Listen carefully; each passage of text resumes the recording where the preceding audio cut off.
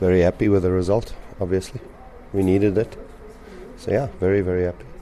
I thought first half we played very, very well, and then the second half we didn't play that well. We also had to play some ugly football in the second half. So, but like I said, the result was more important than anything else. But yeah, first half excellent, second half not great, but take the 3 points. I thought Dalen was superb tonight, really, really superb. Kunene was superb, Kutumela was superb, a lot of them. I thought everybody, Tonight we showed bravery, we showed intent, we showed character, a little bit of what I saw when I joined this club when they were in dire straits. So I saw a bit of that character that we needed, and that was good for us tonight. Jeremy will only get better as games go on, It's like you said, he didn't get a lot of game time.